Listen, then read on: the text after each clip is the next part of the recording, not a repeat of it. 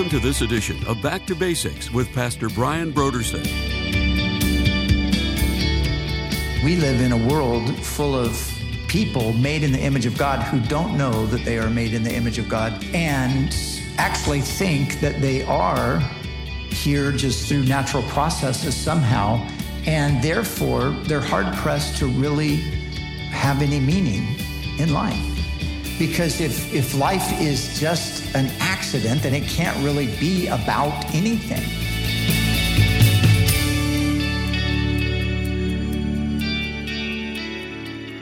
Today on Back to Basics, Pastor Brian continues his study through the books of the Old Testament prophets. Join us as Pastor Brian begins his teaching on Jeremiah chapters 7 through 10.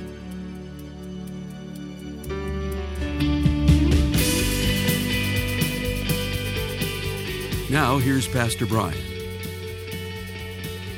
Let's open up to Jeremiah, and we are going to pick up in chapter 7.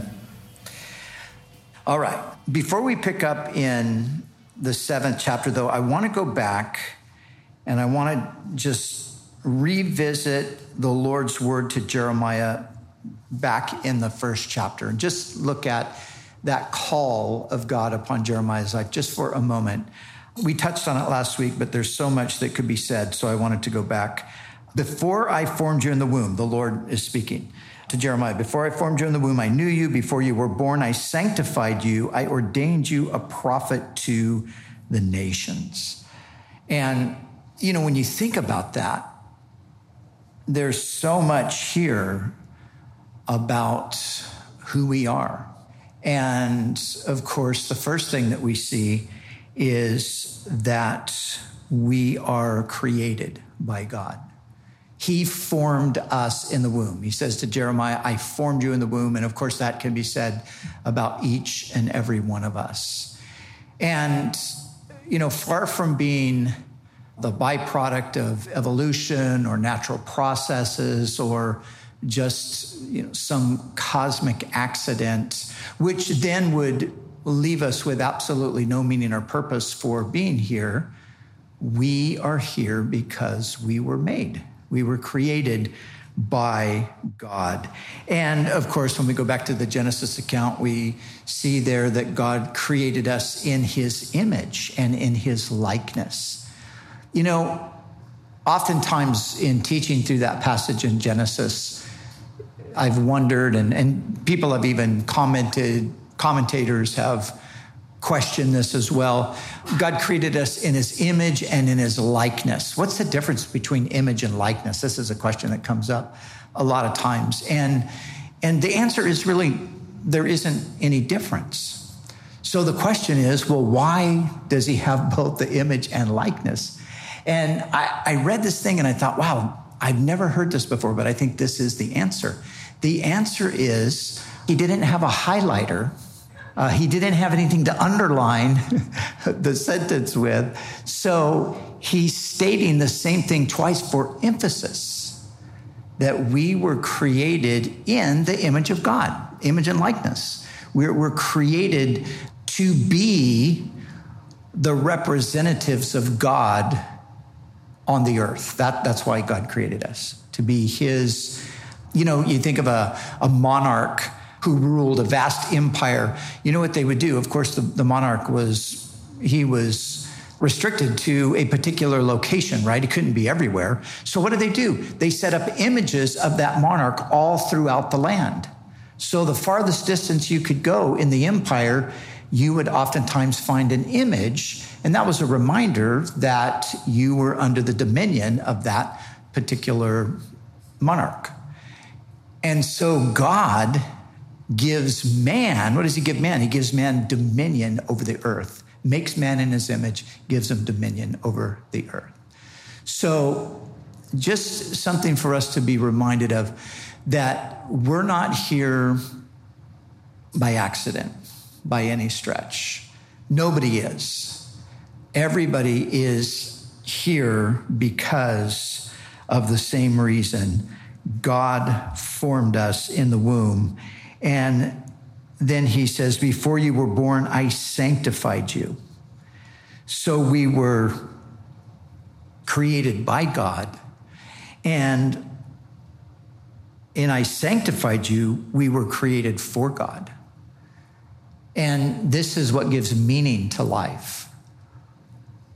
And we live in a world full of people made in the image of God who don't know that they are made in the image of God and actually think that they are here just through natural processes somehow. And therefore, they're hard-pressed to really have any meaning in life. They're hard-pressed to really articulate what life is about. Because if life is just an accident, then it can't really be about anything. But if life is intentional, if life came from the giver of life, God, then, of course, life has meaning. And the meaning of life, the primary meaning of life, is to know this God. That's why we were created, to know him. And then thirdly, we were created with a purpose. And so he says to Jeremiah, I ordained you a prophet to the nations. So this is the purpose that God formed Jeremiah in the womb for. He formed him to become a prophet to the nations. And so we can say about ourselves, we were formed by God. We were formed to know God. That's the meaning of our life. And then the purpose of our life, that's something that we discover as we follow the Lord, as we walk with the Lord. He reveals. Remember, Jeremiah is maybe in his late teens, possibly 20 years old. We saw that he started his ministry in the 13th year of Josiah. We mentioned how Josiah was 21 years old at the time.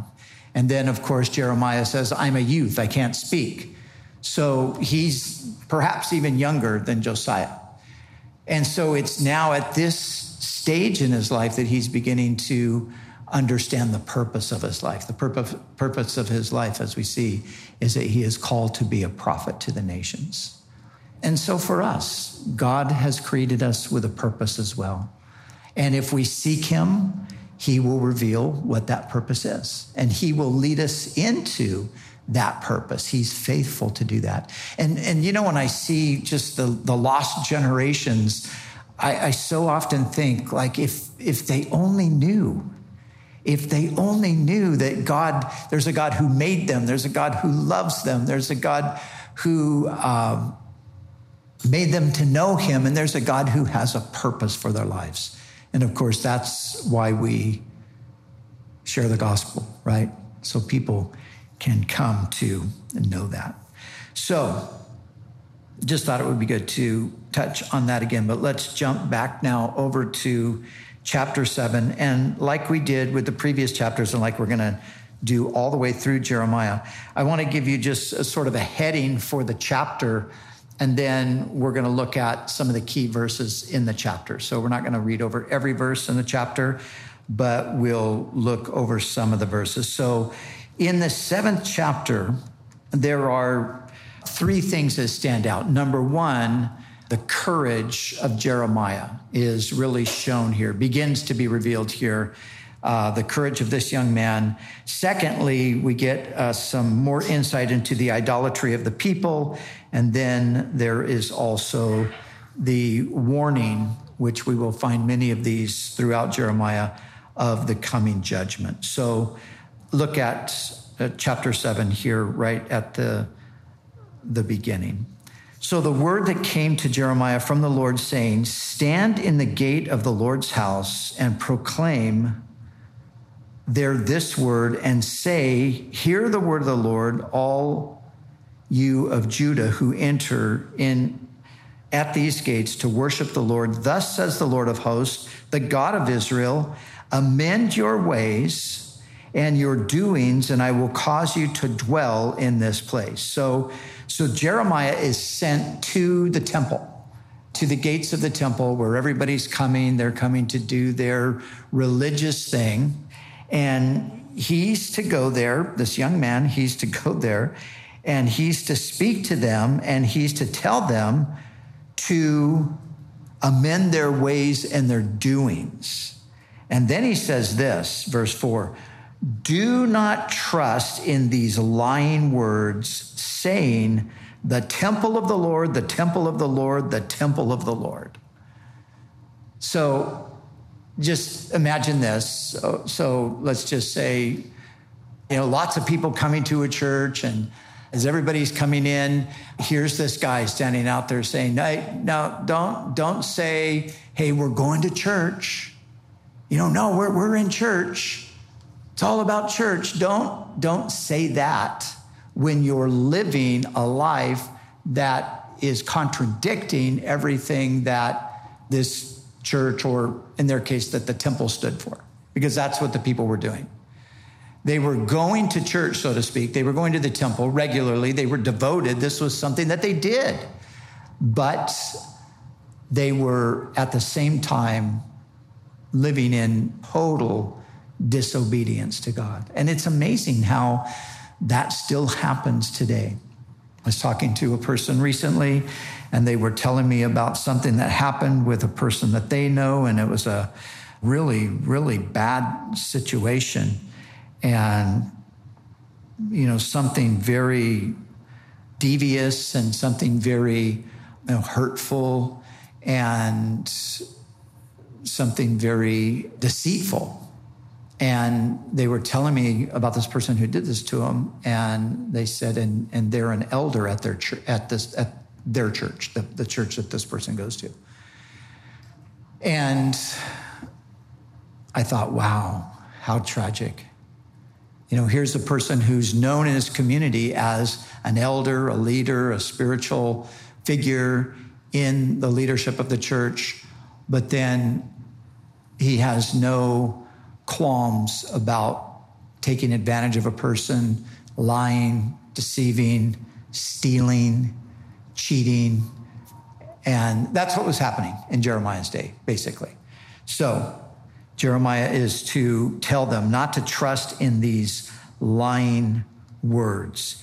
He says, the Lord is speaking, for if you thoroughly amend your ways and your doings, if you thoroughly execute judgment between man and his neighbor, if you do not oppress the stranger. So these were the things that they were involved in: oppressing the stranger, the fatherless, and the widow, and do not shed innocent blood in this place or walk after other gods to your hurt.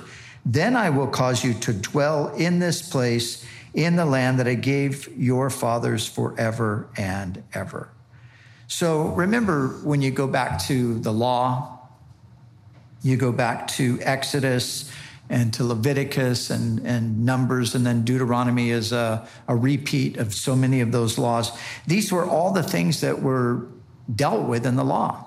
There were laws against oppressing the stranger and the fatherless and the widow, and laws against shedding blood. And all of those things, they're all contained right there in the law. So they've disregarded everything that God has said, but they're still going through the outward religious ritual.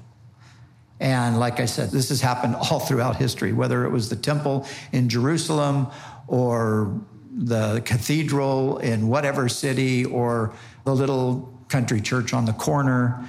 These kinds of things have happened over and over again. Verse 8, behold, you trust in lying words that cannot profit. Again, will you steal, murder, commit adultery, swear falsely, burn incense to Baal, and walk after other gods whom you do not know, and then come and stand before me in this house, which is called by my name, and say, we are delivered, we are freed up to do all of these abominations. Verse 11, has this house, which is called by my name, become a den of thieves in your eyes? Behold, I have seen it, says the Lord. But go now to my place, which was in Shiloh, where I set my name at the first, and see what I did to it because of the wickedness of my people Israel. So here Jeremiah, again, God's speaking to Jeremiah. He's speaking through Jeremiah and calling them out on their sins. And they have this mentality that they're never going to be judged. They think that they're immune from judgment. And so in verse 12, he says, if you think that's the case, just go to Shiloh, where I set my name at the first, and see what I did to it because of the wickedness of the people of Israel. So remember, the temple in Jerusalem was the place of worship that was built in the time of Solomon. But before the time Solomon built the temple and back before David's time, the tabernacle that had traveled with the children of Israel in the wilderness, the tabernacle was based in the place called Shiloh. And the Ark of the Covenant was in Shiloh. And because of the sins of the people, the Ark of the Covenant was taken captive by the Philistines, and Shiloh was left desolate without the presence of God. And so the prophet is saying to the people, if you think you're immune from judgment, think again, because this has happened before. And, it does seem like we live in a time where people in general think that they're immune from judgment, right? I mean, how do people do the things they do these days without seemingly having any concern or care about it? They do it because they don't think there's a judgment. They think they're free to do it because there's no one watching. There's no day of accountability. It was Karl Marx who said that religion was the opiate of the people. And he used that to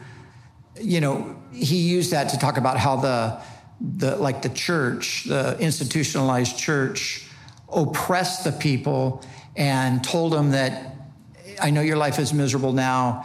Don't worry about it. You get to go to heaven later. So just submit to us. Just, do what we want and don't worry about it. So Marx saw that as the opiate of the people. And that kind of thing was, in a sense, it kept the people from ever, acting on their part. But that term has come down, and it's not used in the context that Marx still uses, or that Marx originally used it, but it's still used today. People will just say it, religion is the opiate of the people.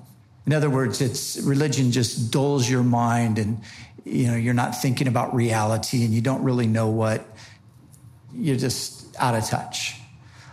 But somebody turned it around and said, actually, atheism is the opiate of the people, more so than religion, because atheism tries to convince people that there is no day of judgment.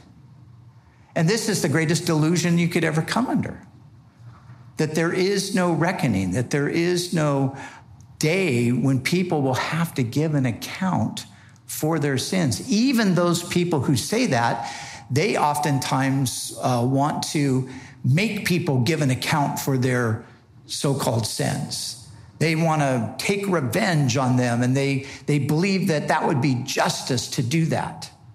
So they recognize and insist even that there's a place for justice in this, but then they fail to see that transcends life here. It goes on into the next life.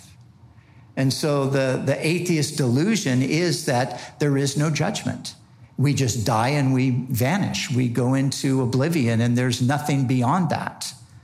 But again, that creates a massive problem for justice. If there is such a thing as justice, then if Adolf Hitler or Joseph Stalin or any of the other tyrants in history just did what they did, were responsible for the death of untold millions of people, and then they just died and that's the end of it, well, that creates a serious problem as well. And most people, even those who are atheists, would say, no, there's something that had to, they had to pay up in some way.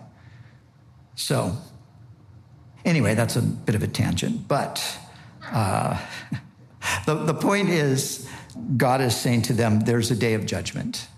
And if you don't believe me, just think about Shiloh, because it's already come. So he goes down a little bit further, and in verse 15, he says, I will cast you out of my sight as I have cast out all your brethren, the whole posterity of Ephraim. The reason this is important to remember is, so he's taken him back to Shiloh, which is back in the time of the judges and Samuel. But an even closer example is Ephraim. Ephraim is another name for Israel, the northern kingdom. And the northern kingdom was carried away by the Assyrians not all that long ago. And so that was an even more fresh example of a judgment that came. So the Lord says, though, to Jeremiah in verse 16, he says, therefore, do not pray for this people, nor lift up a cry or prayer for them, nor make intercession to me, for I will not hear you. Wow. When God says don't pray for somebody, that is really, really serious. So they have gone now, in a sense, they've gone beyond the point of no return. And God knows that all the prayers are in vain. And so the Lord then says, do you not see what they do in the cities of Judah and the streets of Jerusalem? Verse 18, here's what they did. The children gather wood, the fathers kindle the fire, and the women knead dough to make cakes for the Queen of Heaven. And they pour out drink offerings to other gods that they may provoke me to anger. So they made these offerings and these cakes to the Queen of Heaven. And the Queen of Heaven was a deity within the Babylonian, their group of gods and goddesses. The Queen of Heaven was connected to the Babylonian gods and goddesses. And you find that Queen of Heaven coming up in different places in the ancient writings, and it comes up again here in Jeremiah. But you also find that terminology used in Roman Catholicism. And Roman Catholicism speaks of a Queen of Heaven as well, and actually refers to Mary as the Queen of Heaven. And this is where we see the pagan influences from the ancient world upon certain aspects of Roman Catholicism. And so according to the scriptures themselves, there is no Queen of Heaven. There is the Lord, Father, Son, and Holy Spirit. Of course, the book of Revelation that we just journeyed through, we saw there that the Father is there upon the throne, the seven spirits of God, and Jesus Christ, the faithful and true witness. And we always see the picture of deity is always the triune God. There is no female deity. There is no such thing as the Queen of Heaven. And so the whole emphasis on Mary within Catholicism and the focus upon her as being a mediator in some sense and ultimately crowned as the Queen of Heaven, that shows some of the pagan aspects of Roman Catholicism. So, Roman Catholicism is a blend. It's a mix of pagan ideas with Christian ideas. And there's enough Christian ideas that even in the midst of the pagan stuff, people can still find the Lord and be believers. And usually what happens when they come to the Lord is they recognize those other influences as being not in sync with what God would have. And so they stay away from that.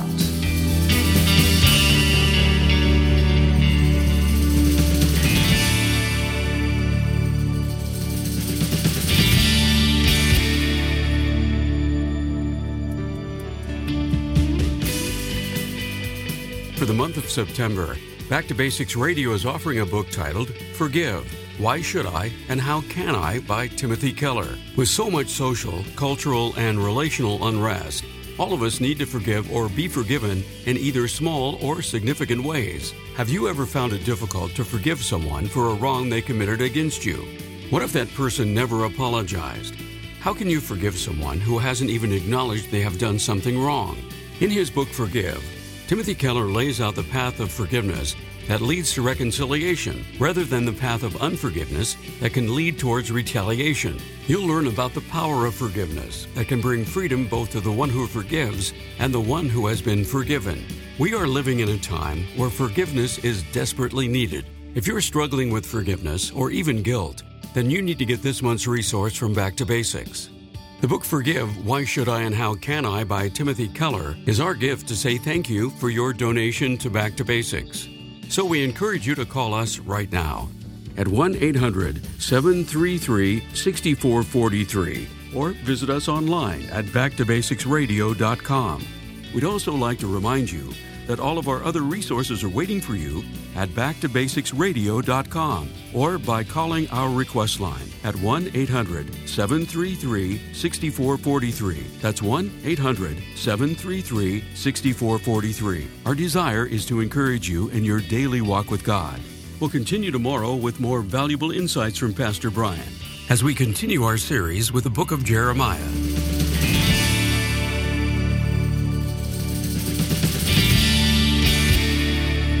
Back to Basics is the preaching and teaching ministry of Calvary Chapel, Costa Mesa, California.